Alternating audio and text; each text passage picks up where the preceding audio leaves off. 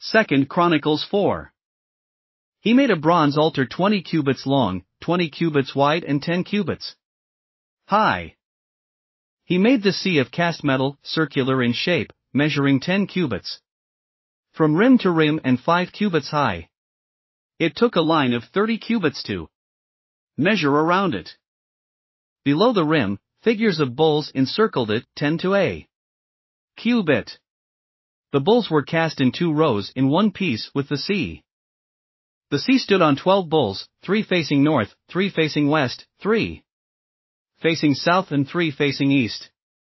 The sea rested on top of them, and their hindquarters were toward the center.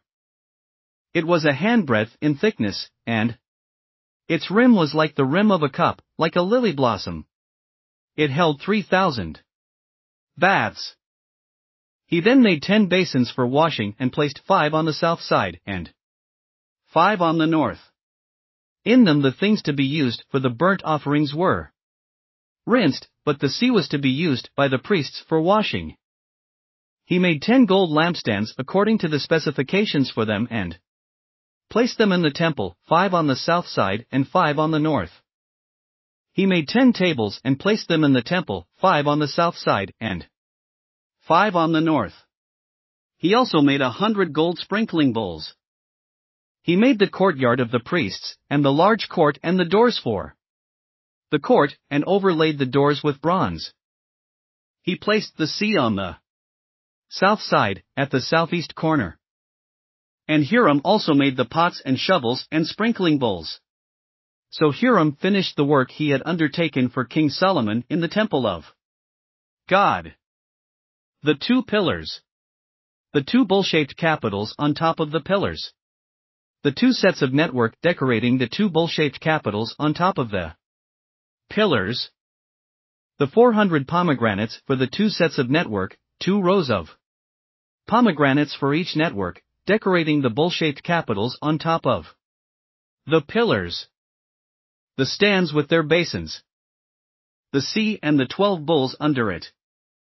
The pots, shovels, meat forks and all related articles. All the objects that Hiram Abi made for King Solomon for the temple of the Lord were of polished bronze. The king had them cast in clay molds in the plain of the Jordan between Succoth and Zarethan. All these things that Solomon made amounted to so much that the weight of the bronze could not be calculated. Solomon also made all the furnishings that were in God's temple. The golden altar. The tables on which was the bread of the presence. The lampstands of pure gold with their lamps, to burn in front of the inner sanctuary as prescribed. The gold floral work and lamps and tongs, they were solid gold. The pure gold wick trimmers, sprinkling bowls, dishes and censers, and the gold doors of the temple, the inner doors to the most holy place and the doors of the main hall. Thanks for listening to another chapter of the Bible. At My Faith Fuel, we believe a good coffee fuels your faith and energizes your day. Please visit myfaithfuel.com to explore our delicious coffee blends. Part of each purchase goes to training worshipers around the world. Thanks for listening.